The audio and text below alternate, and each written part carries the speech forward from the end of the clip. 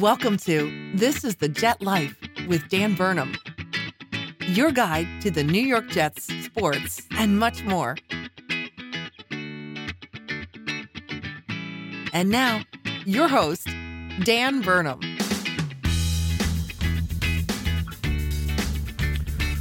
What's up, everybody, and welcome back to another installment of the Gang Green Nation podcast. This is the Jet Life. I left last week's episode on a high note, stating that even though this week's matchup against the Bills was to be played against teams with a combined 7 wins, this was set for one of the most exciting games of the year. Sam Darnold versus Josh Allen, Volume 1. Finally here, and it didn't disappoint.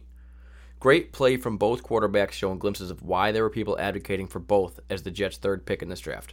When it was all said and done, the New York Jets came away with a remarkable win on the road against a division rival, something we've scarcely seen over the past decade and beyond. This game in no way righted the ship for the Jets' 2018 season, right? Coaches will be fired, players will be cut, playoffs will elude us for another season, and the bellyaching of the fan base will continue through the offseason as it always does. But this past Sunday, the Jets felt a sigh of relief through validation of Sam Darnold's moxie and ability to win, something the Jets have been longing for, and it's finally here. I'm going to make sure the defense and the special teams get the credit that they're due, because obviously their impact in this game was extremely important in the win as well. But before I get to all that stuff and get this episode underway, I want to remind everyone, rate, subscribe, follow this podcast under the Gang Green Nation podcast, where you're going to find both my podcast as well as Michael Nania's. They combine into one Super Jets mega podcast. Very cool. Check them both out. Mine are titled This is the Jet Life, but it's all good. If you're looking for more Jets talk throughout the week, follow me on Twitter at Jets_Dan, and feel free to engage however you'd like. This week's episode is going to be broken down as it usually is. We're going to do an AFC East check-in, little NFL news and notes, what's on tap, Jets game recap, player performances, player of the game, and a recap, or preview rather, of next week's game versus the Texans. So I've been waiting months for this matchup, Sam Darnold versus Josh Allen, and I've been waiting weeks to finally get a win and recorded one of these podcasts with a little bit more positivity around it. And it's here. So let's not wait anymore. Get into this damn thing.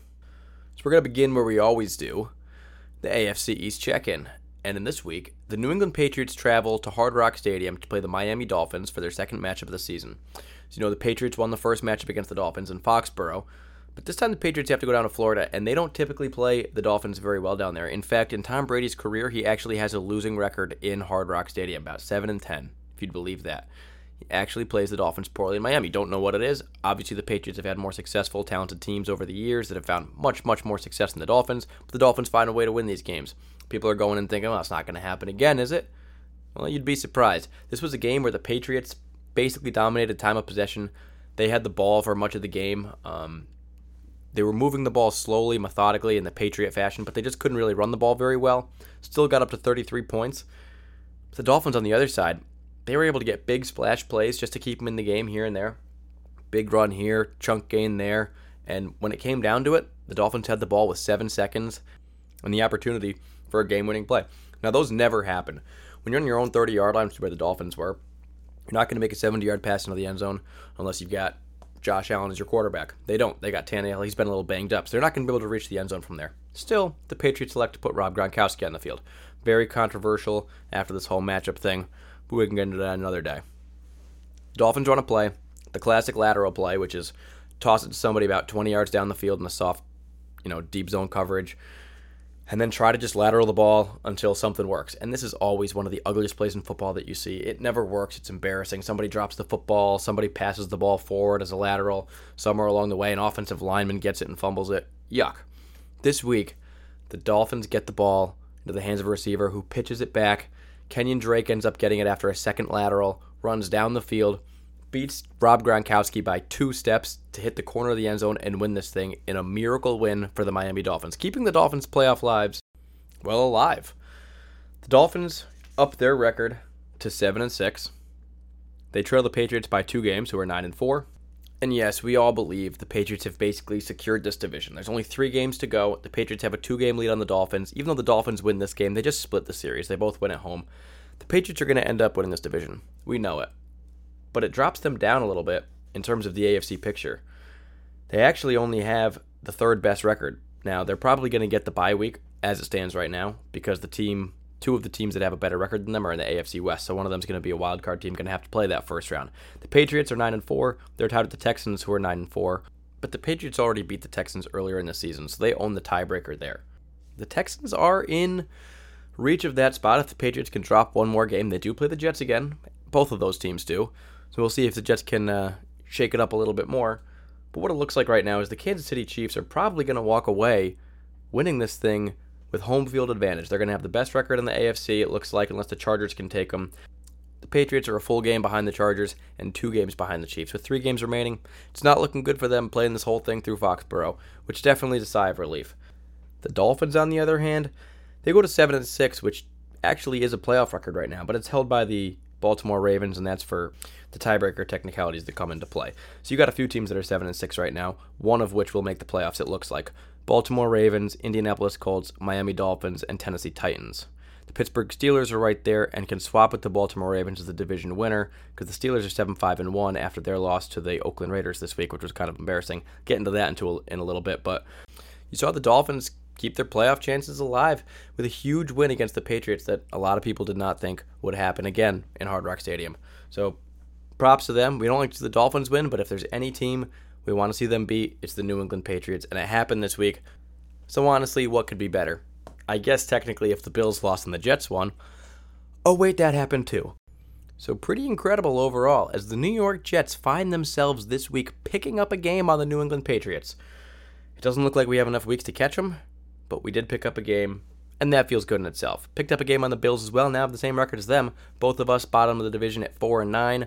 That's all right, neither one of us is making the playoffs. The Jets technically are seated lower than the Bills right now, so if the season ends today, we will pick before them, and sure, that would be great, but I have said it, and I stand by it. I would rather watch the New York Jets and Sam Darnold win 3 more games, win out this season, end this thing 7-9, not make the playoffs, but have a reason to believe in Sam Darnold, to believe in this team, to convince coaches, players, and fans, basically that this team means something and is moving forward in the right direction. I mean, we draft Sam Darnold 3rd overall. Everybody says, what you got to do is get a quarterback. The New York Jets need a quarterback, got to find the right guy. It looks like Sam is the right guy. He falls to us. Fans are elated. Unbelievable. And now all of a sudden they want to see him lose to get a draft pick for a player that they don't want nearly as bad as they wanted Sam Darnold. It doesn't make any sense. Let's see this guy improve. Let's see him take steps in the right direction. Keep winning games for this team and go into next season with a little bit of momentum because you know what?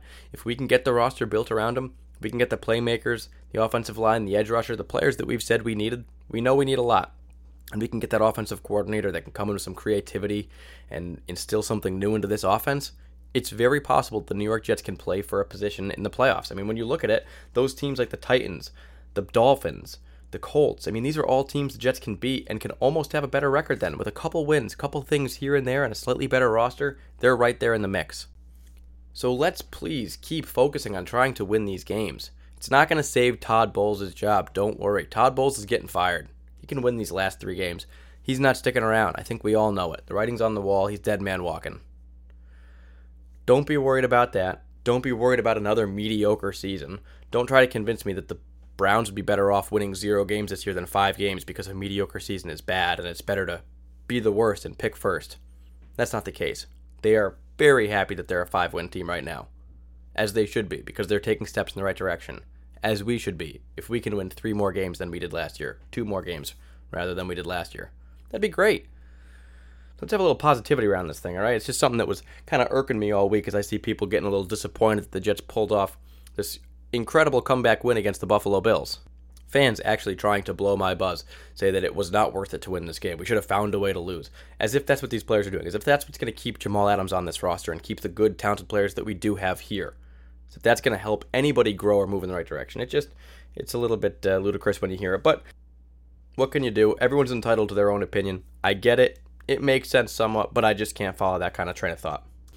So that's your AFC East check-in. Going over to the NFL news and notes as we always do. Don't worry, we'll get to that Jets-Bills game. It's just coming up after this. This week we saw a few storylines that related to the Jets pretty specifically. Number 1, today, Vikings fire offensive coordinator John DeFilippo, a guy who the Jets were looking at as a possible head coach candidate for next season. He worked with Carson Wentz. He's been a quarterbacks coach around the league for a long time, albeit with some less than stellar quarterbacks, but also with guys like Carson Wentz. He worked with Doug Peterson and had a pretty good resume going for himself. Goes over to Minnesota, with Kirk Cousins and that great offense, and all of a sudden he can't get anything done. And if you watched the Monday Night Football game last night, the Vikings offense was putrid. If you look at the stats now, it honestly looks better than it was because Kirk Cousins ended up getting some garbage time stats. He got a touchdown. He got some yardage that he did not deserve at all in that game. He didn't play well. The offense didn't do well. At this point in the season, they've basically got 1,000 rushing yards, where last season they ended with like 2,000. And their coach Zimmer is saying, well, we want to run the ball more. We want to go back to this. Explain this to me real quick, Vikings. Why do you have a $90 million quarterback and the best wide receiver combo in the NFL if you plan on running the ball more? You got to find a way to make things a little bit more creative. I agree. And Coach Flip just wasn't bringing it. You're talking about a team that last year with Case Keenum was way ahead of schedule where the Vikings are right now. Everybody thought going in with that defense, those receivers, getting Dalvin Cook back and bringing Kirk Cousins in, this right away was going to be possibly a championship game roster. But it's not. They're maybe not going to make the playoffs. They trail the Bears by even more. And sure, they're beating the Packers, but that's not the team they're going after. Chicago's at the top there. Mitch Trubisky's back, healthy, playing good football. They just beat the St. Louis Rams, the Los Angeles Rams, whatever you want to call them. And the Vikings are on the outside looking in right now. So people are going to be blamed. Oftentimes, offensive coordinators are the guys that are first to blame. We blame Jeremy Bates. We will blame our next offensive coordinator if Sam Darnold isn't doing well. And every team right now, the Falcons, the Jets, the Jaguars, the Browns, these teams are looking at their offensive coordinator saying, well, this is the problem, and they're the first guy to get fired. Someone's going to save their own butt, have a scapegoat, and hopefully live to coach another season with a new offensive coordinator. Now, this is interesting for the Jets, this coach Flip firing, for a couple of reasons. One, he's a guy that we were looking at as our head coach. Now that he's fired, you got to think to yourself, well, maybe he's not a guy we want to bring in. We do know that we're going to need an offensive coordinator going into next season as well. We're not going to probably have Jeremy Bates there. Unless we see something miraculous, it's not going to happen. He's probably going to be gone. So we're going to be looking for a new OC. Could that possibly be Coach Flip? Unsure. But he's definitely going to be available. You're not going to have to wrestle him away from the Vikings. You don't have to worry about him saying, hey, I think I'm going to stay here. I got a good thing going with Zimmer. I want to learn a little more here. Keep finding success rather than uproot my family. Instead, he's completely available and less wanted now than ever. So the Jets are going to have to take another look. It may potentially take a guy off the board. All right, you wanted DiFilippo earlier in the season. There's reason to believe that maybe he's not the right mix right now. That leaves one more guy not available for the New York Jets. This is going to be very interesting around the NFL because you're seeing a lot of teams that are going to need offensive coordinators and head coaches. It's becoming like the very popular thing to do right now is fire offensive coordinator midseason, blame him. Oh, that's why the Vikings are sucking. Well, maybe Kirk Cousins isn't quite as good as they thought they was going to be. Maybe the team caught lightning in a bottle last year. Maybe the defense outperformed. It could be a ton of different things. But at the end of the day, someone's going to get blamed, as I said. And offensive coordinators are one of the first to go. But everybody in the league right now, with all these good young quarterbacks and young players coming up, everybody's talking, all the fan base is saying, we want a good, creative offensive play caller. We want one of these Andy Reid, Matt Nagy type of guys who runs a very complex system and finds success, gets people into the right positions to make good offensive plays. Every team wants that right now, though. There are very few teams that already have it locked away. We're going to be fighting with a lot of teams. Not only do we need an offensive coordinator for next season, most likely, but we're going to need an offensive-minded head coach. So we probably need to hire 2 offensive coordinators for this role, or onto this Jets team. And you're going to be competing with a bunch of teams, the likes of the Jaguars, teams like the Falcons, and the Vikings, and the Browns, and it's going to be tough to find them in there. That's why it's so important for the New York Jets to win these games, for Sam Darnold to convince the people, the coaches, the players, everybody, come over here. I mean, you hear Bruce Arians say, if he goes to the NFL, he wants to play for the Browns. Why? Because he likes Baker Mayfield. He thinks he's got good pieces in place over there. He doesn't want to go into a job where he's going to fail and have a bunch of headaches the whole time, working through bad quarterback play and a bad team around him. He thinks that the Browns are headed in the right direction, and that's the type of team he wants to be a part of. The New York Jets need to make sure that in all the other coaching candidates' eyes, they're one of those teams. They're a team on the come up. They're a team that has the quarterback in place. They just need the coach to come in and do it. Everybody would love to have a great quarterback that they can ride the coattail of, right? You think Belichick doesn't love having Tom Brady? He wasn't a very good coach before Tom Brady was there. Did you see him coaching in Cleveland? Let's not act like he was always amazing. But you get Tom Brady, you ride with that for forever, and you love it. All great coaches are tied to great players, and vice versa. And when you already have a great player in place, in Sam Darnold, which I think a lot of coaches eventually will realize we have, then that's the type of thing you want to be a part of. So Coach Flip fired. We'll see if the New York Jets are still going after him. More news. Kelvin Benjamin, a guy that I wanted the New York Jets to go after last week, was signed this week, and by who? The Kansas City Chiefs. That's a successful team with a successful offense that doesn't need a ton of pieces, but still they realized they could find a use for Kelvin Benjamin. He's overweight right now. He has some issues. He's getting a little bit older. He's been unproductive for the past year. He hasn't played yet for this Kansas City Chiefs team, so we don't know what he's got left in the tank and what he's going to be able to do over there. If there's any offense that's going to find success for him, even in a limited role, it'll probably be over there. But if a team like the Chiefs, who are ascending to the playoffs right now and possibly beyond, a team that's got an offense clicking like it does, if they can find a use for Kelvin Benjamin and think, oh, well, he'd be an upgrade over some of these guys on that Kansas City offense, how did the New York Jets not take a look there? How do they not see him as a possible upgrade over a Deontay Burnett or Sharon Peake? We missed out on him, and he was scheduled to be an unrestricted free agent next year that the Jets would potentially be going after. We'll see if he gets an extension from the Chiefs before that. More New York Jets-related news around the NFL. Mark Sanchez played for the Washington Redskins this week against the New York Giants and got absolutely obliterated. He had the chance to take over a pretty successful team so far this year, possibly get them to the playoffs, but fumbled the opportunity. Pun intended. He's basically already lost the rights to this job, something that he had been given. Another talented team around Mark Sanchez where he can't get it done. He gets benched. They bring in a backup who was playing charity basketball pickup events just a week ago. Comes off the street and instantly the Redskins are like, well, he probably gives us a better chance. And if we want to make the playoffs, it's certainly not with Mark Sanchez. So unfortunately, it looks like Mark Sanchez's career in the NFL has probably basically come to an end. The New York Giants, on the other hand, and this one looked like one of the most competent teams in the entire NFL. It's amazing what Mark Sanchez can do. Now, we've only got a few weeks left in this NFL season. And it was a really exciting year coming in because there were so many quarterbacks drafted in the first round. When it comes down to it, and you're going down the final stretch, only one of those quarterbacks drafted in the first round of this year's draft really has a chance to play for the playoffs. And that's Lamar Jackson, the guy most of us thought had the least likely chance of doing it. He was a player that was most likely going to sit for the entire year behind Joe Flacco. He got into it last. Sam Darnold, Baker Mayfield, Josh Allen, Josh Rosen, all touching the field with significant quarterback playing time before him. Lamar Jackson eventually finds his way in through Joe Flacco injuries, and they're 7-6 right now, sitting in that number 6 spot. Lamar Jackson really is the only one of the 5 that has any chance of representing this rookie draft class in the playoffs. And you honestly have to root for him. It's hard not to when you get so invested in the quarterbacks in the draft class like this, like so many Jets fans did going in. Who are the Jets going to take? We know we're going to take when we traded up in the draft, so you could do all your research basically on just that one position. You knew it was happening. And you watch them all and you see, well, we'd like to see it be successful. Wouldn't it be cool if Sam Darnold was part of one of the most successful quarterback drafts in NFL history years down the road? People are saying, well, look how good that 2018 class was. You had Josh Allen and Josh Rosen, Sam Darnold, Baker Mayfield. Those guys were incredible. And Lamar Jackson as well. Put him in there. It'd be very cool. It would just kind of boost Sam's stock a little bit to be part of something bigger than that, like that quarterback draft class. You know, you have those wide receivers from that year, a few years ago, and you're saying, wow, look how good. You've got, well, Kelvin Benjamin at the time, Mike Evans, Odell Beckham Jr. It was like looking like one of the best wide receiver classes ever, and it kind of boosted everybody's stock real quick because it was a lot of hype around it.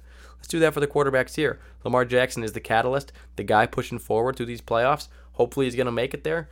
He's got a very unorthodox style of play compared to the other quarterbacks in this NFL. He runs the ball a ton, passes it sparingly. He has started passing more and more as the weeks have gone on, and he's looked all right. He doesn't have the accuracy there, but he's fast, and the guy can run. He's a run-first type quarterback. But it may be able to win him a game or two here and there, get him into the playoffs, and who knows? They got a great defense over there, and it's a team that, in my personal opinion, is easy to root for. So, congrats to Lamar Jackson representing this rookie draft class right now. Hopefully he makes a chance in the playoffs and can make a little noise for these guys. There were a few other storylines around the NFL this year. I don't want to get into all of them. Another one that I thought was really interesting was that the Raiders actually beat the Pittsburgh Steelers. The Pittsburgh Steelers are a team that are trying to make it into the playoffs right now. They're battling up with the Ravens and only have a half-game lead over them, and with that wild card spot so tight, the Steelers easily could find themselves dropping back and out of the playoffs if they lose more games.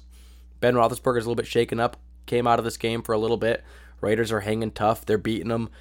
The Steelers decide they got to put Ben Roethlisberger back in because he gives them a chance to play, and he's healthy enough to do it. He comes back in, gets the Steelers set up for a field goal try to tie the game at the end, and the field conditions in Oakland are so freaking bad that Boswell misses the extra point, slips on the way on the terrible turf, as it had been bad all game long. The Steelers lose to the terrible Oakland Raiders. Their playoff chances took a huge hit in this one, and there's lawsuits now about this Oakland Raider stadium. I think it's unbelievable, honestly, that they're still playing in a baseball stadium in Oakland. It's 2018. This is like 1980s football playing in Shea Stadium. What the heck are you doing playing in a baseball stadium in 2018? There's so much money around the NFL, especially a franchise like the Raiders. You should be able to afford a real stadium, maybe have the grass done up right, maybe not have people slip and falling like this. There's lawsuits against the Raiders right now, and they may not be able to play in that stadium for the rest of the year, believe it or not. That's what people are trying to do right now. Keep it from being played in that freaking baseball stadium. One more time, the Athletics Stadium. That's where they play football. It's unbelievable. No wonder they're going to Las Vegas. There's no reason for them to stay there.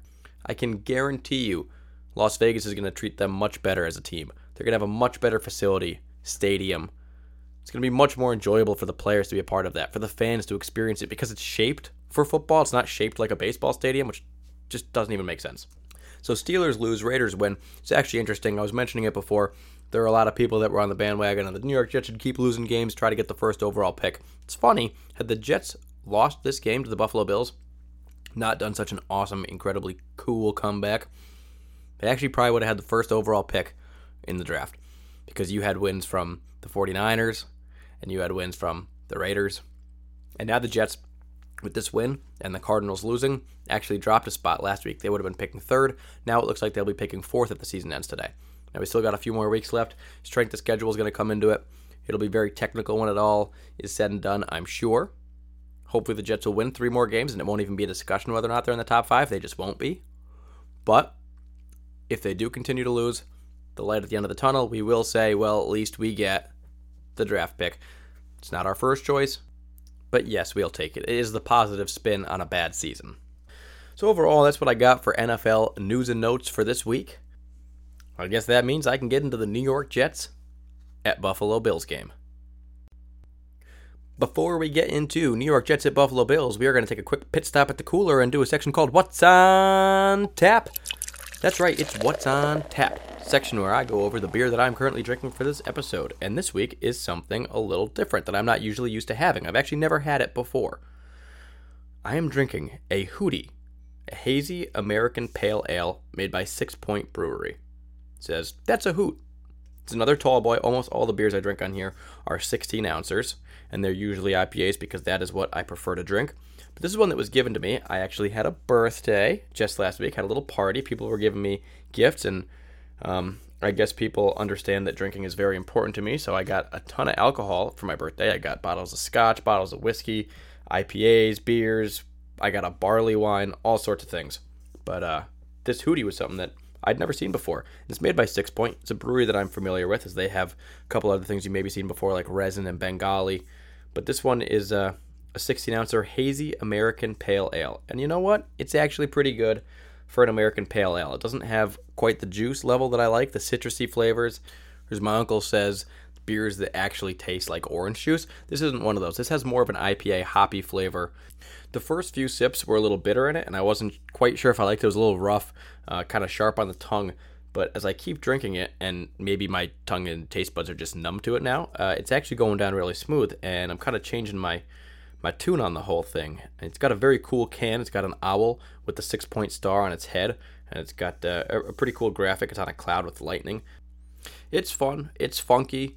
It definitely draws your eye when you see it. If you like American Pale Ales, you very well may like this one. It comes in a 4-pack, so I have a feeling it's probably a little overpriced. I think for 5.4% alcohol, it's hard for me to buy those really craft things unless it has a nice signature flavor, something that I'm really having trouble finding. And it's like, wow, that beer has something special going on. It's hard for me to justify spending $14 on a 4-pack of a 5% beer.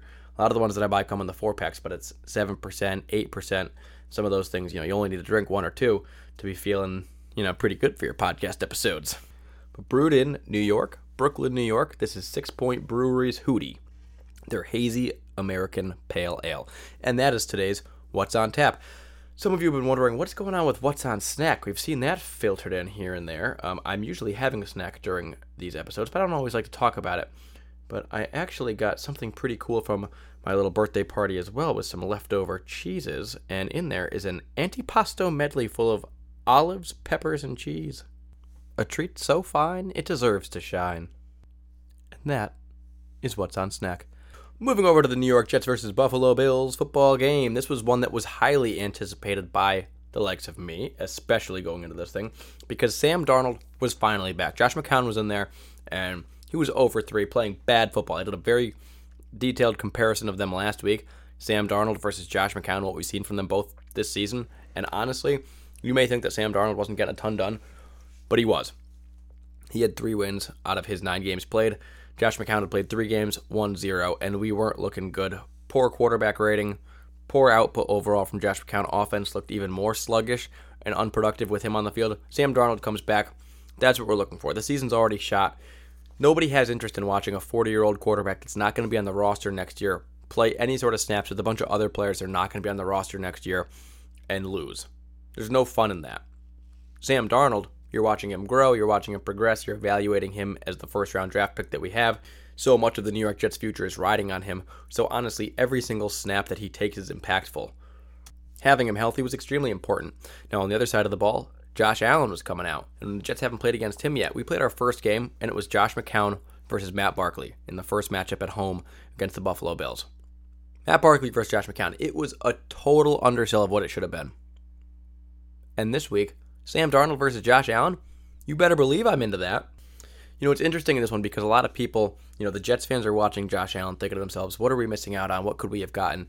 And the Bills fans are doing the same thing because they were going into this year drafting a quarterback as well. And we were thinking at one point the Jets should probably trade up in the draft because the Bills were one of those teams that had multiple first-round draft picks and easily had the leverage to get ahead of the Jets and take a quarterback. And it's possible that Sam Darnold could have been on their team with that. And Bills fans were looking at that as well, saying, well, if we can get up there, we can get really anybody. They had 2 first-round draft picks. So both teams are really evaluating each other's guys. And I think when you watch this thing, each team came away with something. For New York Jets fans watching Josh Allen, you saw 2 big things. One, he's got the arm that was advertised. A couple times you saw him fire the ball in there, throwing it with ease. He's got crazy, crazy arm talent. A couple times he threw it so hard the receivers couldn't even hold on to the ball. He's got a crazy cannon of an arm. So we saw that for the first time. Also, Josh Allen is much more athletic than people give him credit for. The guy can move quickly. He's a tank to bring down. You can hit him, but it doesn't bother him. And when he runs, he runs. He moves well. He's got agility, athleticism. He gets extra yardage. He's not a run-first type quarterback. It's never his first read trying to get there. But still, as a backup option, he was able to find 101 rushing yards against the New York Jets. So I think that's something that moving forward, it's like, wow, there are very, very few quarterbacks in the entire NFL that can do that. Maybe Cam Newton is the only one that's having as much production running the football right now as Josh Allen is. Seeing it firsthand, a lot of people are thinking to themselves, well, Josh Allen came out of college and he didn't have any accuracy. He hadn't played in a good enough system or conference to go against real talent. What was he going to do in the NFL? Probably going to be inconsistent like Christian Hackenberg. Christian Hackenberg could never run like this. That athleticism alone gives you reason to believe that he can be extremely successful doing what he's doing. Pair that with the cannon of an arm that he has, pretty good vision on the field, aggression, toughness. This guy very, very well can be very good. You're seeing it now. He still makes rookie decisions. He still makes some bad choices here and there. Threw a couple bad picks in this game. The Jets luckily capitalized on. But you saw glimpses throughout the whole game from Josh Allen. Sam Darnold, on the other hand, Bills are watching this game, and what are they coming away with? They're seeing a guy that's able to make big plays and has moxie on the field. He improvises when he has to. A few times, play broke down, and he found a way to find successful gains out of it. And they saw a guy who wasn't asked to do much in the first half, but when he was called on in the fourth quarter, down by 7, he was able to move the football, get big gains, hit the receivers, move in the pocket, get down there, and win the game. He put the team on his back, and he was successful in doing it, and actually himself won the game for the New York Jets. Sure, they relied on their defense. Yes, they had a couple nice runs in there to help. Good receiver play. Offensive blocking was great. But Sam Darnold did it. He made the throws, some gutsy throws, to win this game. And Bills fans are seeing that, and that's what the New York Jets wanted to see. I said when the season started, I said, what do I want to see out of Sam Darnold? It's not going to be, 4,000 yards and 30 touchdowns. That's a little bit ridiculous. What I wanted to see was him play in 14 or more games. It looks like if he plays this week, it'll probably be 13 or so games. I wanted to see him be sacked less than 40 times, which I think he will be, especially with him missing a few games. And I wanted to see him lead 1 or 2 game-winning drives this year. And I hadn't seen it so far. And I was getting a little... It was like, well, we haven't really had any opportunities. We've really been out of these games. And, Yeah, he's chucked some balls at the end, but, with really minimal time left, you're asking him to do, 80 yards in 40 seconds with prevent defense, or you're asking him to get 14 points in under 2 minutes, stuff that's really not achievable. But when you give him the ball with 3 minutes to go, down by 3 points, and you watch him march down the field, and not just get the field goal, which a lot of young quarterbacks would play for. Hey, if I can move the ball 40 yards, we can just be safe and secure and get our field goal and go to overtime. No, instead, go for the jugular and try to actually win the game and do it. That's impressive. So when it's all said and done, this is lining up to be a season that I think is very successful for Sam Darnold. You're going to look at his turnover ratio. You're going to look at some of his passing numbers, his quarterback rating, completion percentage. You're going to say, well, those are all a little down. You know what? They were supposed to be down. Are you looking at this roster saying to yourself, well, we've got the role players, the offensive line, we've got the playmakers on offense, the running backs, the wide receivers that we need to be successful? No, you're looking at a team where you're saying we need new wide receivers, new running backs, new offensive line, new offensive coordinator. So what really is in place right now? A couple of tackles, a backup running back, maybe a tight end, and your quarterback who's a rookie, and he's able to win 4 out of 6 games. Honestly, it's surprising that he's even done that. You hear fans time and time again say, this roster has nothing on it. We need to do a complete overhaul. We got to find talent. We got to find skill positions. We've got some good defensive players, but that's about it. Then how is Sam Darnold finding success like this? How is he able to come back and win? How is he able to do this against one of the top-rated pass defenses in the entire NFL? Because the guy's got a little bit going on that people don't give him credit for. You watch Josh McCown come in and try to do the same thing, and he couldn't. Because he can't do what Sam Darnold can do. And that's saying a lot, because Josh McCown had a pretty good season for the New York Jets last year and actually won their Player of the Year award. He led them, and they re-signed him. And it was like, yeah, they didn't win many games. No, but we were supposed to be the worst team in the entire NFL, and we were not. We turned some heads. Now Sam Darnold's playing better than that guy. With this offensive line, running game, receiving core, and offensive coordinator. So please excuse me for being extremely hyped on Sam Darnold's play and being so excited about this win, because I have been waiting for something like this for so long, and seeing it happen before my eyes, away in Buffalo, against them, against the other quarterback that I'd been scouting and we've all been looking at for the New York Jets as a possibility. Everything about it felt great, and sure, we've only got 4 wins. But a win like this honestly felt as good as, that win against the Lions in Week 1, I think. And much needed for this fan base. All right, so let's get into the team stats and then go over some of the player performances in this game. So when you look at the team stats from this game, the offense of the Buffalo Bills on paper stands out as being much, much superior to the New York Jets in this game. Buffalo Bills have 24 first downs to the 15 New York Jets first downs. Both had 9 passing, but the Bills doubled the Jets in rushing first downs, 10-5. The Bills had 5 first downs from New York Jets penalties. We only had 1. Third down efficiency, we were 6 for 13, just under 500. They were 7 for 14, right at 500. They ran 20 more plays than us. They had 120 more yards than us. They averaged 5.2 yards per play. We averaged 4.7. They had 192 passing yards to our 170 and 176 rushing yards to our 78. So you're looking at this saying, well, how the heck did the New York Jets win this game then and score more points? There's a couple things that came down to it. One, special teams from the New York Jets greatly outperformed that of the Buffalo Bills. And then, the Buffalo Bills had 3 turnovers. They had a fumble and 2 interceptions. The New York Jets, they had 2. 1 fumble, 1 interception.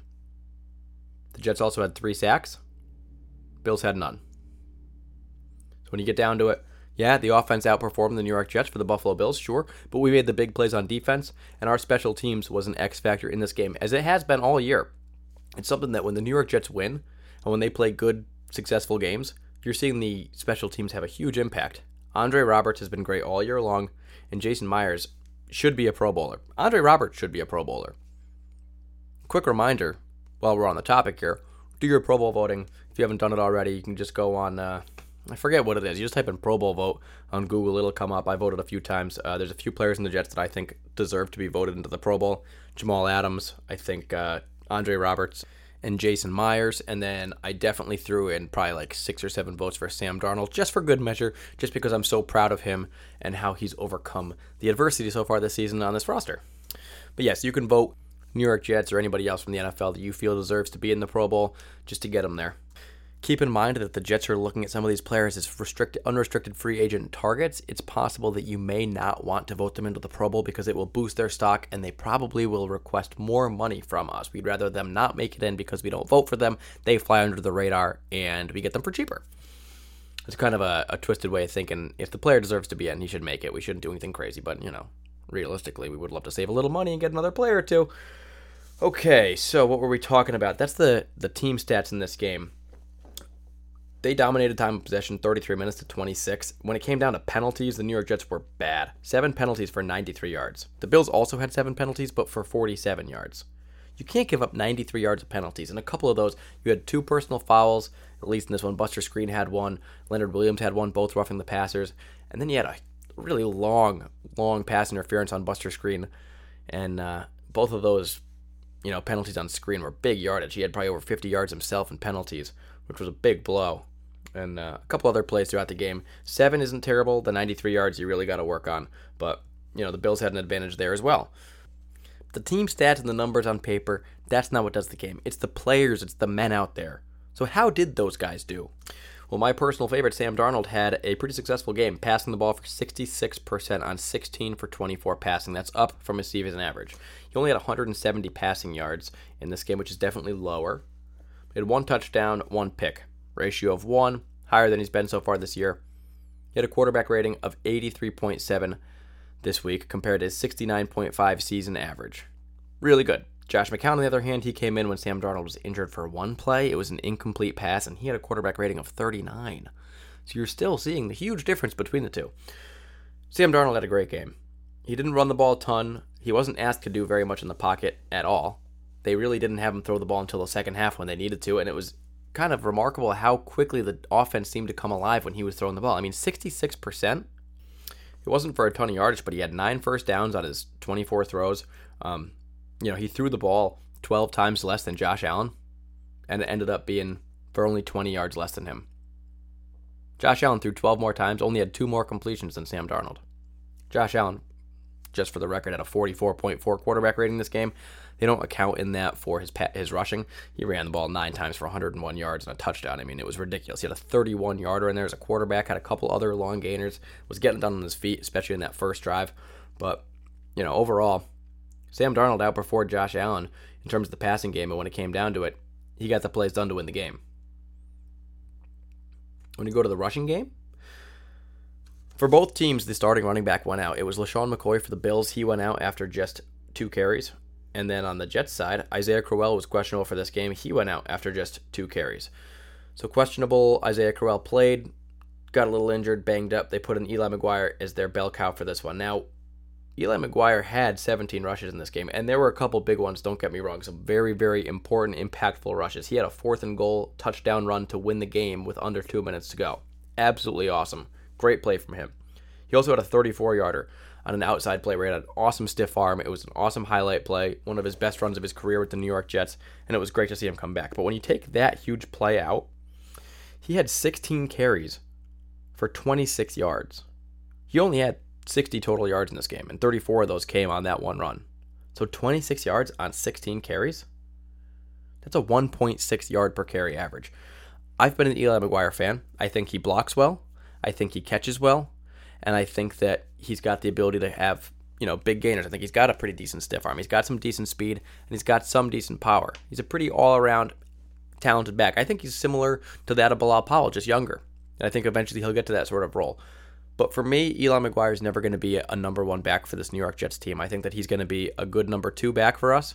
But we're probably still going to have to put some attention on getting that number 1 back and splitting carries with him. You just saw it in this week. He had the opportunity. The Bills have a stout defense. They do have a very good defense. Not a great gauge for him. But overall, Eli McGuire has not had a crazy good rushing year so far. He's been decent in the passing game, getting his opportunities there. And you're going to see him grow as he's young. And he came off injury. He was on IR for the beginning of this season. And the offensive coordinator's not been great. We're changing things. Got a new quarterback in there. It takes time to get a rhythm. Sure.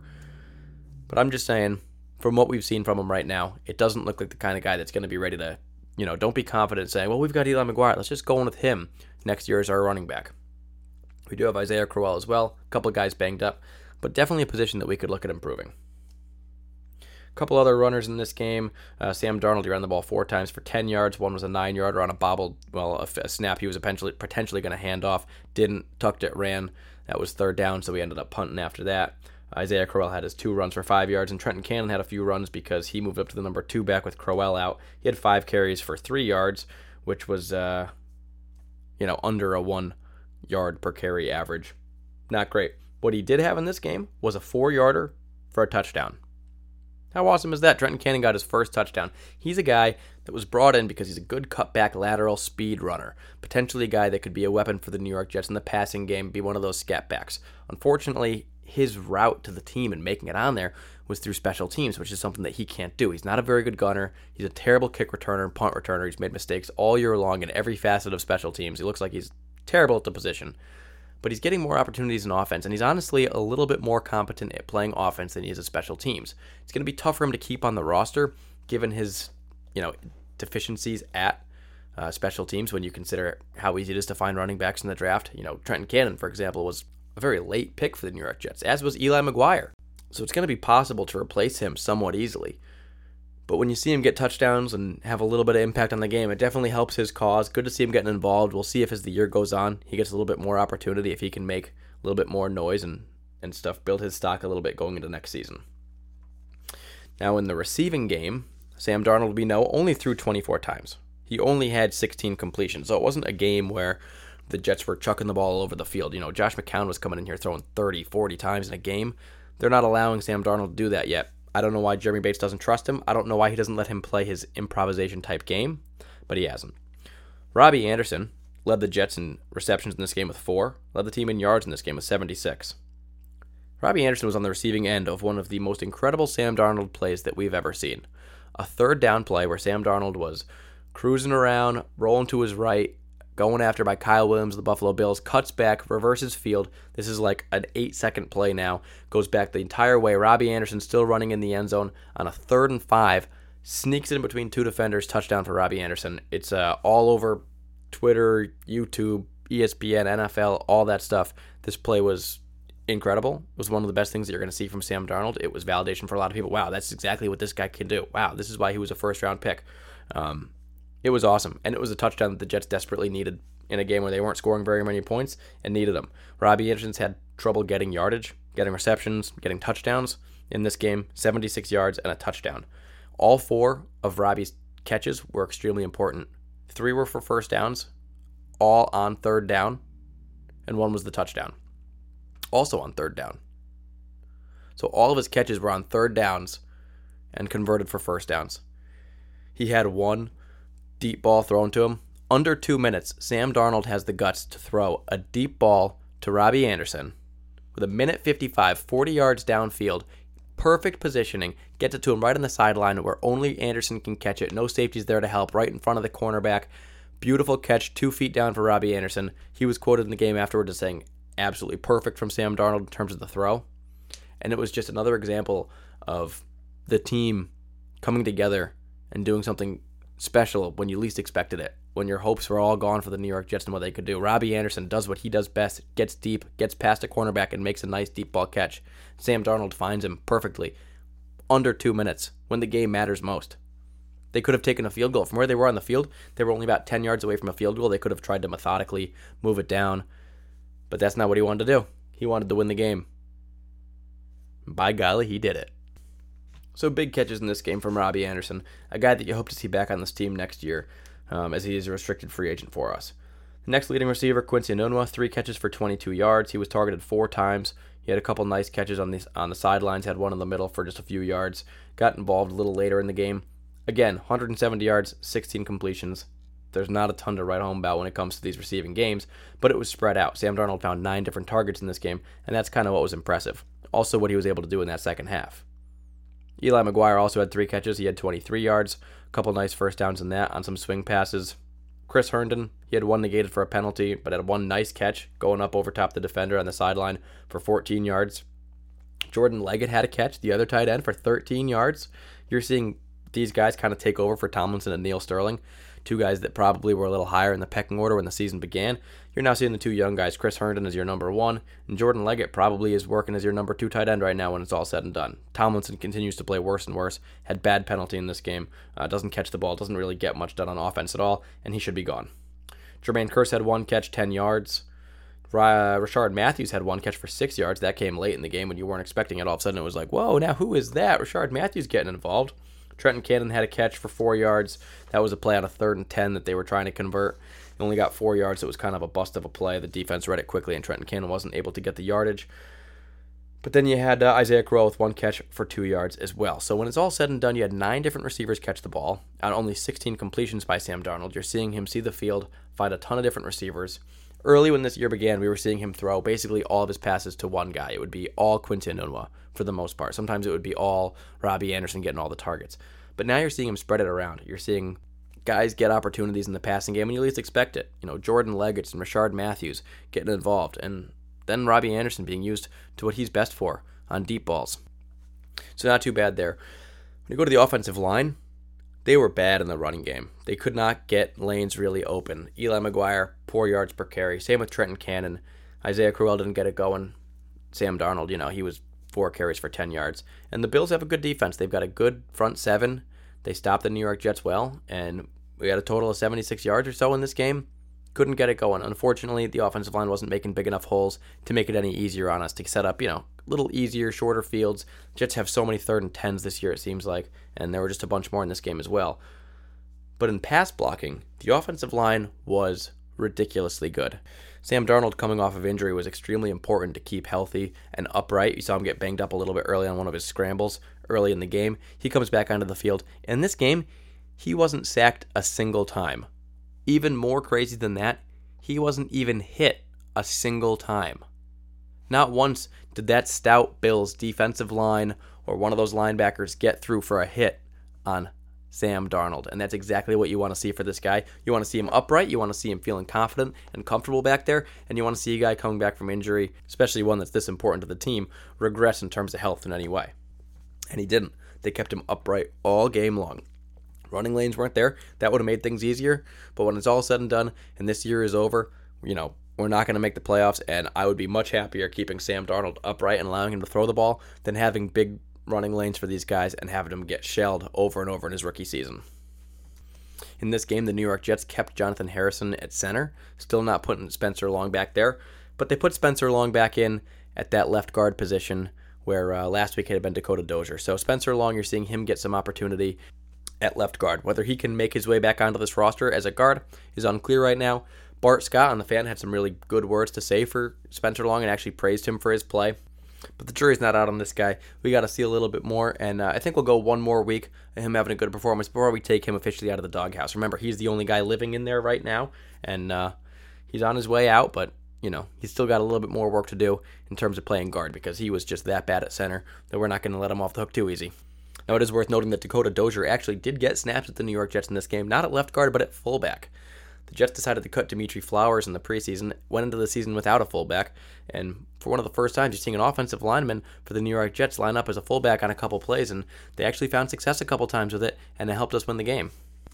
I really hope they don't do it too much more, except for short yardage downs, because I think it's going to get pretty predictable quick, but I guess in one game when the team wasn't expecting it, and it's a look that the Jets haven't shown so much this year, it had its moments here and there. It's just not one of those things you want to fall in love with too much and say, oh, let's do that play again, because that works great. Because in reality, an offensive lineman playing fullback is pretty much useless on anything except for blocking up the middle, and that really gives tips your hat over to the defense. Or you go to a passing play, and they basically don't have to guard that guy, and they get an extra man advantage. You don't want either of those things to happen. So let's move over to the defensive side of the ball, and I'll try to move a little bit quickly through this. We'll start with Leonard Williams in the defensive line. He's a guy that's getting a lot of scrutiny recently because he was drafted so highly. Was supposed to be one of the best players coming out of that draft, if not the best player. And he's got a contract coming up. A lot of people don't know if the Jets should re-sign him, just how much money he's worth, and really what his value is on this team or in the NFL. He had really, really good glimpses as a rookie. Followed it up in his second season with some more, and he seems to have regressed a little bit this season. Definitely his production is down. In this game, he had 3 tackles. You saw him active in the running game. He made a few nice tackles on Chris Ivory when he needed to, getting some pressure up in the middle, clogging it up. And you saw him consistently getting after Josh Allen. He had 2 quarterback hits in this one, Unfortunately, he did have a personal foul on a roughing the passer, but he was consistently chasing down Josh Allen, making him uncomfortable. He was kind of like right there without making the play. He never got the sack, but he was there. And it was the same story last year. He was one of those guys that was one of the best in quarterback hits and quarterback rushes in the entire league, but didn't have very many sacks. And yes, it is extremely helpful to have a guy getting back there, making the quarterback uncomfortable, but there gets to be a point where it's like, if you're getting back there, we'd also like you to make the play. And he did have a couple opportunities to make a play where he didn't. He missed a couple guys on some shoestring tackles here and there going up the middle, especially on Josh Allen running. And those, you can't blame him entirely because those holes were made and the defense wasn't designed on those plays to really be containing the quarterback or spying him in any way. So it's not completely on Leonard Williams, but you'd like to see him as the guy that he is, drafted 6th overall, supposed to be a superstar, getting a little bit more active out there. Now, Henry Anderson on the opposite side, that guy had a game. He had 4 tackles. He had half a sack in this one, quarterback hit, and blocked a field goal for the second time in a row. 2 weeks in a row, Henry Anderson's blocked a kick. And this one was with time expiring, 44 seconds left, a 47-yard kick by Hauschka in the second half. The Bills are trying to go in with a little momentum, score some more points before we go to half. Henry Anderson gets his hands up, blocks the thing. As the Jets are recovering it, they get a big hit on Hauschka and a block when he's running on the field. He's banged up, and then later in the game, he's got another 47 or so yard attempt, and he misses it, and I'm sure it was because he was knocked over on that play. He got up a little wimpy. It took him, 20 minutes in halftime to recover, get his confidence back, and still I think it wasn't entirely back for that kick in the third quarter. He missed it wide left, better than wide right for the Buffalo Bills, and they missed out on 3 more points. But, great job by Henry Anderson blocking another kick. Those are the ones that teams love. Points before the half are extremely, extremely important in the NFL, and Henry Anderson kept that from happening. He also had that half sack. He's been pretty active these last couple weeks, and a really great game from him. Then you had Steve McClendon. He had a couple tackles in this one, 3 tackles. Mike Pennell's been getting more playing time than Steve McClendon of late in the middle, and Mike Pennell has 3 tackles in this game.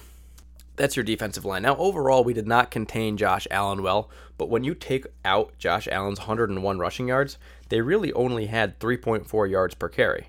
Right? They had a 5.6 if you put in 9 carries from Josh Allen for 101 yards. But take that out, and they've only got 75 yards on 25 carries. And no, LaShawn McCoy, who has been a jet killer in his playing time with the Buffalo Bills, was not on the field. But they had Chris Ivory, who's known to do it. And they had a couple other guys, Marcus Murphy, McKenzie doing some end-around plays and stuff like that. That definitely boosted the numbers a little bit as well. They played pretty well. They stopped Chris Ivory. I know he's not the guy he was when he played with the New York Jets, but you got to give the defensive line a little bit of credit there. I would like to see them contain the quarterback a little bit more, because it's been an issue for us all year. Ryan Tannehill did it to us. Mitch Trubisky did it to us. In this game, definitely Josh Allen got 101 yards. Quarterbacks are running on this team. We got to learn to stay home a little bit, contain that quarterback, and do a little bit more gap assignment. When it came to the outside linebackers, you had a pretty successful game here overall. A position that's been pretty weak for the New York Jets. Jordan Jenkins, he's your starter there, sets the edge a lot. He had 2 tackles. One of those was a tackle for a loss. Nice play by him. Frank Uluvu had 2 tackles, had a nice stop on a 3rd down, or a 2nd and 10 rather, on a screen play. Just got the wide receiver by the ankles, stopped him for just 4 yards, ended up stopping them on that 3rd down, got the ball back. Good play by Frankie Uluvu. He's one of the youngest guys on this team, and he keeps getting a little bit better as time goes on. He's not completely there. He may never be a starter, every down type player, but he may be worth having on the roster as a backup, or eventually work his way into a role-playing role, potentially as a starter one day. On the other side, Brandon Copeland, he had 3 tackles, but he had a sack in this game and 2 quarterback hits, and he's a guy that's had a pretty good year. He's been player of the game for me before, and he's a guy that wasn't supposed to start when the season came on. He'd been kind of a journeyman, and he was playing behind Josh Martin. But when Josh Martin went to IR, Brandon Copeland came in. He's had a pretty good season for us. He had another good game, had another sack, and you can't complain with what he's doing for the New York Jets right now. Now, middle linebacker is even more interesting than outside linebacker. Avery Williamson in this one had a more quiet game than he usually has. He only had 5 tackles. It was tied for 3rd on the team. Didn't have any other big plays other than that. He was involved in the run game, but a very quiet game from him overall. He wasn't getting to the quarterback too much, didn't clean up in tackles in a game where you thought he might. But on the other side, Darren Lee's not playing because he's suspended for 4 games for taking PEDs, performance-enhancing drugs, go figure. The somewhat good play we saw sparingly from him this year was enhanced by drugs. He's not playing for 4 games. The Jets replace him with 2 guys, Kevin Pierre-Louis and Neville Hewitt. Neville Hewitt leads the team in tackles with 8, and he gets half a sack and a quarterback hit. The other guy that's playing minutes for him, Kevin Pierre-Louis, he gets a sack, 2 quarterback hits, and forces a fumble with 4 tackles. That's all output from Darren Lee's position. 12 tackles, 1.5 sacks, 3 quarterback hits, and a fumble. Forced fumble. Now, you tell me right now that the New York Jets are better when Darren Lee is out there, that we would have had a better game, more productive in terms of defense if we had Darren Lee there. I think instantly you're seeing a guy like Neville Hewitt, who barely made this roster, a guy like Kevin Pierre-Louis, who also barely made this roster, was a journeyman player. These 2 guys can come in and have as good or better a game than Darren Lee, our first-round pick, had. Our defensive captain, the guy that's taking PED, suspended right now, not even there to help his boys in battle. I get a lot of grief for saying that the Jets need to replace Darren Lee at middle linebacker because a lot of people say, well, that's not a position the Jets have to address. We have much bigger needs there than middle linebacker. But if Neville Hewitt and Kevin Pierre-Louis can combine for a performance like this, what could a real star middle linebacker do in this defense? What are we missing out on? Another Avery Williamson, a David Harris, a Jonathan Vilma. For crying out loud, a playmaker, a guy who's involved consistently in the offense, can get to the passer, can clean up in tackling, can cover a tight end or a running back. Any one of the 3, 4 things. Do one of them well. We don't have that from him, and I think it's about time to just start looking at it. So those are your linebackers. When it goes to your cornerbacks, Mo Claiborne actually led the team in tackles, tied with Neville Hewitt with 8. He had a decent game. The Buffalo Bills didn't throw a ton on the New York Jets. You know, they only had a total of 206 total passing yards if you take away the sacks. They had 206 passing yards. Now, 104 of those yards were caught by Foster, a guy that beat us up the first time we played him. Early in this game, or midway through this game, Mo Claiborne went for a hit, got banged up, went out. Rashard Robinson came in, and instantly they completed 2 quick first down passes right on Rashard Robinson. One for 38 yards and one for 14 or so yards. So quickly you see Rashard Robinson come in and give up a quarter of those yards that Josh Allen had. Then you had McKenzie playing a decent game. He had 4 catches for 47 yards. He played pretty well on Buster Screen and the guys that were covering him. But the other yardage came 1 catch from Thompson, 1 from Murphy, 1 from Clay, 1 from Thomas. And overall, nobody really tore us up. Zay Jones was the guy you were worried coming into this game could do something good on the New York Jets. He was targeted 9 times, only had 3 completions. Who was covering him? Trumaine Johnson almost all game. Trumaine Johnson limited Zay Jones, the Buffalo Bills' number 1 receiver, to 3 catches for 22 yards on 9 targets, and Trumaine Johnson had 2 interceptions, one of which won the game for the New York Jets. Sealed the whole thing, got the ball back, we took knees, and the game was over. Victory formation for the New York Jets. Can you believe that? Zay Jones had a bad game. Trumaine Johnson had an amazing game. Mo Claiborne was all right. Rashard Robinson, he's a guy that's under contract next year, came in as backup for Mo Claiborne in this one. Did not play well at all. Number 30, if you saw him out there. Screen had bad penalties in this one. Other than that, he wasn't picked on too much in pass coverage. He had a couple nice plays here and there. And typically your number 3 or your number 4 cornerback in this game would be Darryl Roberts, but with Marcus May on IR now, Darryl Roberts is playing safety, and still the New York Jets haven't switched him out of there, and I don't understand why. You saw a touchdown by McKenzie where he got into the end zone, and Darryl Roberts was the guy that was meeting him at the corner, trying to keep him away from the pylon, and Roberts didn't even put his hands on him. He almost reached his hands out like it was one-hand touch football, but didn't even touch him. Didn't put a shoulder in, didn't try to keep the guy out of the end zone, and that's your last resort safety. That's not something that he's supposed to do back there, and if he can't play the role and do the entire job, then he shouldn't be out there. He shouldn't be playing safety. Terrence Brooks can do the job better than him. Darryl Roberts is a fine player. There's no reason for them to make him look so bad. That's not his position. Why do you keep doing it over and over? It's driving me crazy. Terrence Brooks should be playing. When it comes down to it, Trumaine Johnson had an amazing game. Really good. Darryl Roberts did not at safety. He's still having trouble. He's not meant to play that position, so unfortunately, we're having little output from it. Jamal Adams had one of his more quiet games of the entire season. He did have 2 quarterback hits, which was his big impact in this one, but he only had 1 tackle, and usually you see him all over the field. I think the Buffalo Bills are a team that has played against Jamal Adams a few times now. This will be their 4th time playing Jamal Adams. I think they're starting to take note that this is a guy you got to keep the ball away from. The tight ends did not have receptions in this game. Charles Clay had 1 catch for 6 yards, and that was Jamal Adams' big assignment in the the passing game. If you're looking at the number 1 tight end on this team, he kept the ball away from him. Jamal Adams was making his presence felt. He got back on a few plays, blew a few plays up in the backfield and stuff, but didn't actually make the tackles. He was active out there, but one of his more quiet games of the entire season. And that about does it for your defense. Overall, good game from the Jets. They did have a fumble in this game that gave the Bills quick field position. But they did a classic New York Jets bend, don't break sort of deal. And the Bills had opportunities for more points. They did have a couple turnovers in this one. They had a bad fumble. They had a field goal blocked, and then they missed another field goal. So they left points on the board. But in a game that started with Josh Allen having so much success on the ground and leading the Bills to a quick touchdown drive, you were thinking to yourself, oh gosh, this might be similar to that first time we played the Bills. They scored 41 points on us with Matt Barkley, for crying out loud. Now they come back here in Buffalo. You got Sam Darnold back under center, a couple other guys healthy, Josh Allen playing. Good for them. Now when you go over to the special team side of the ball, Jason Myers, still super impressive. A Pro Bowl candidate for sure, and rightfully so. He went 2 for 2 on field goals, 3 for 3 on extra points, provided 9 points. His long kick in this game was 47 yards. And again, the guy doesn't miss. I mean, you get him out there and he makes his kicks, and that's not something the Jets have had, seems like, since Nick Folk was playing really well. Locke Edwards, he only punted the ball 3 times, but pretty well. 120 total yards on a 40 average. One of those was inside the 20, and one of them was 56 yards long. The special teams coverage was good in this one as the Bills didn't have any huge returns. When you go over to the New York Jets, Andre Roberts did. He had a couple huge returns in the kicking game on this one. He had an 86-yarder.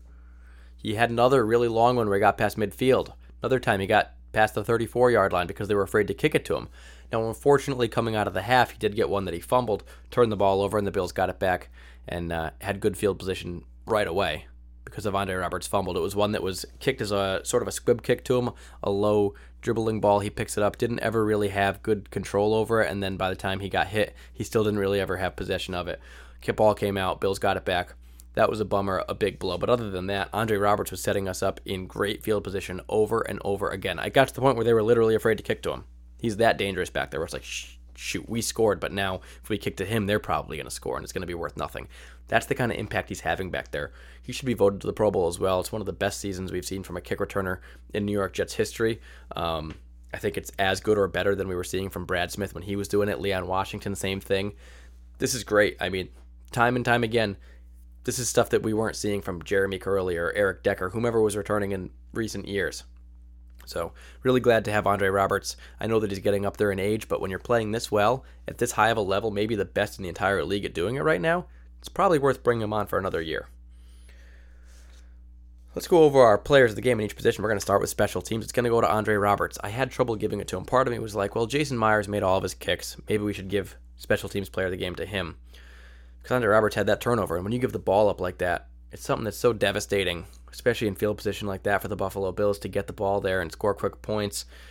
It's hard to give it to him, but when you have the impact you have and you get the Jets in so many opportunities to score points and you get the ball down there as quickly as you do on the kick return game, something you're not expecting to get great yardage from, if you're most teams in the NFL, then yeah, you get it. 176 yards a kick returning. And by the end, they were trying to do everything they could to keep him from doing it. Still finding success. When you go to the defensive side of the ball, the player of the game has to be Trumaine Johnson. How could it not be? The guy has 2 interceptions, keeps Zay Jones to 22 total yards on 3 catches on 9 targets, and he gets 2 picks. I mean, what better of a game can you ask for Trumaine Johnson? Finally, he's playing like the player that deserves $15 million and to be on this team for years and years to come. He was given a big contract. He's been in and out of the lineup. He's had some struggles here and there. But he's a guy that reads the quarterback's eyes well and makes big plays on the ball when he has to. He's a guy that doesn't have great discipline in terms of deep balls, and he can get burned on those. He likes to stay in front of the receiver in case there's any sort of comeback play because he's a guy that wants to be a ball hawk, go after the receiver or the quarterback's eyes and play the ball rather than play the receiver. And sometimes it comes back to hurt him, especially when your free safety is Darryl Roberts and isn't an expert at getting back to help. But Trumaine Johnson had an awesome game, and no question that guy's your player of the game on defense. Offensively, there's a case to be made for Robbie Anderson because of his impact on third downs, picking up the first downs, the deep ball late in the touchdown. But it goes to Sam Darnold for his game-winning drive, for his ability to come back, rejoin this team, and lead the Jets to a game-winning drive away, something that teams don't do against a defense that's this highly ranked. Winning on the road is hard enough. Coming back on the road, extremely hard. And against the defense with a top 3 pass defense in the entire league that the Buffalo Bills had coming into this game, yeah, you better believe Sam Darnold's going to be your player of the game on offense. And I can't wait to watch him play next week. Speaking of next week, let's get into that real quick, wrap this thing up. The New York Jets play the Texans on primetime football, flexing to a Saturday game, 4:30 p.m. against the Texans. And this is one the Jets are projected to lose opened up at minus 6.5 points. So Jets are projected to lose by 6.5 so far as it states right now. Jets are home for this one. But the Texans have a really good defense. Especially this year, they're playing awesome. J.J. Watt is back, and he's playing better than ever. He's one of your leaders in the NFL in sacks. Tyrann Mathieu over there. He's playing really good all over the field. They got a few other playmakers getting things done on defense. And then on offense, Deshaun Watson, he moves the ball with his legs. Another tough offense for the Jets to guard. Another quarterback that can make plays on his feet. The Jets are going to have to, contain him a little bit better than they did against Josh Allen. They got a great receiver in DeAndre Hopkins. Going to have to watch out for him. Could be a tough matchup for Trumaine Johnson or Mo Claiborne, whoever's given the assignment of DeAndre Hopkins in this one. He's one of the best in the league at doing it. He catches everything, and he gets open time and time again. Fast, strong hands, jumps high, plays the ball at its peak. One of the best in the league. And then Lamar Miller, he's a great running back, playing very well. We saw him play for the Dolphins for a while in our division. He's now playing over there, having equal success with the Texans. Bill O'Brien's team is on fire. They did just lose to the Colts after being on, I think it was a 9-game winning streak. They started the season a little slow, then got red hot, lost a close division game to the Colts this last week, and the Colts are a pretty good team right now who are hot too. So the Texans are going to be coming back looking for a little bit of redemption in this one, try to get a win against the New York Jets. They are opening up this game as favorites, so the Jets are playing somewhere they're comfortable, underdogs once again. But we can play spoiler. Now, keep in mind, so, some people want to lose for the draft pick, but if the Jets beat the Texans, it probably takes them away from contention of taking that number 2 spot away from the Patriots. Now, no question, more than anything, I want to see the Jets win, and I want to see Sam Darnold play well. But the silver lining, if they lose, is that, they keep that pace with the Patriots in case we can beat the Patriots or somebody else can in the last couple of weeks. And then potentially the draft positioning, if you're into that. So this should be a pretty exciting game. It is another primetime game. The Jets weren't supposed to have any extras this year. They played that opener on Monday Night Football. They played a Thursday Night Football game against the Browns. But now another game against a pretty good team in the Texans. They are currently your 4th best team in the AFC. The Jets are coming off a hot come-from-behind win. Texans are coming off a loss to a division rival. We're going to have our work cut out for us. And people are going to be tuning in for this game, so it's going to be another opportunity for Sam Darnold to show the world why we drafted him 3rd overall and why our fan base is so excited to have him on our side in green and white. So with our guy, Sam Darnold back, assuming he remains healthy with his foot injury, he plays again. This fan base is revitalized with a little bit of life, watching him, evaluating him, getting excited for the team moving forward, going into next season. Let's see what Sam Darnold can do. Let's rally around this team. I want to see the penalties drop down. I want to see the receivers keep a little bit of chemistry with Sam Darnold and see him stay upright in the pocket. Definitely good pass protection there. I want to see us shut down DeAndre Hopkins and have a little bit of discipline when it comes to containing Deshaun Watson on defense. Let's see the special teams continue rocking. Jason Myers, keep it up. Andre Roberts, find the end zone one more time this year. Why not? And we'll see what we can do.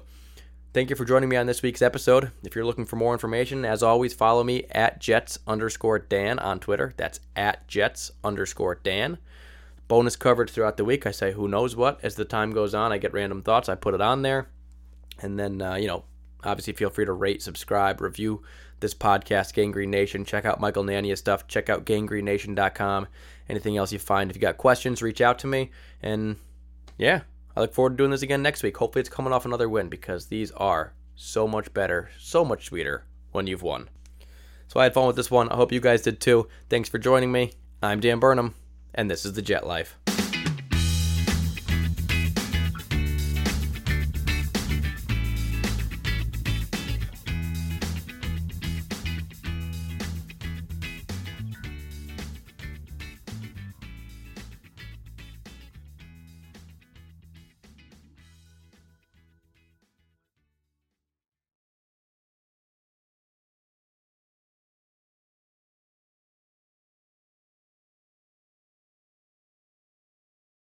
Hey everybody, it's Neil Patel, editor-in-chief of The Verge. I host a podcast every week called The Vergecast with my friends Paul Miller and Dieter Bone. We've got a rotating cast of characters from our entire site, which is about technology, how it impacts culture, and how that is all a big cycle that causes us to have a wide variety of feelings that you can listen to every Friday. We've done over 300 episodes in the 6 years since The Verge has been around, but you only need to listen to one, the latest one, to get caught up on everything in tech news.